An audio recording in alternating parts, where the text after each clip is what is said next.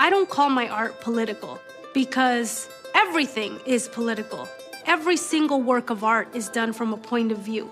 The thing is that the point of view of white elite men is held as the normal.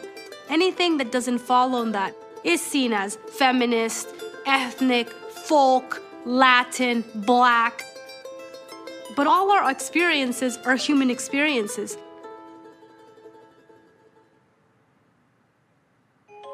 When I think about inequality, I especially think about cultural inequality, because I think it's something that we don't really pay attention to. Income inequality, climate inequality, gender inequality are all things that we see on a regular basis. But cultural inequality is something that is ignored. Inequality is growing up in a world where you don't see yourself reflected and the stories about you are overwhelmingly negative. If you look at who's making the decisions on what is good art, you continue to see white men in power.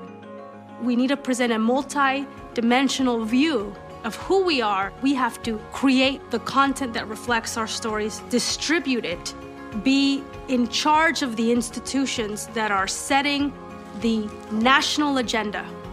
We have to be able to share our true human selves in order to build empathy. The greatest power in art is the ability for us to imagine a future that we have not yet fulfilled.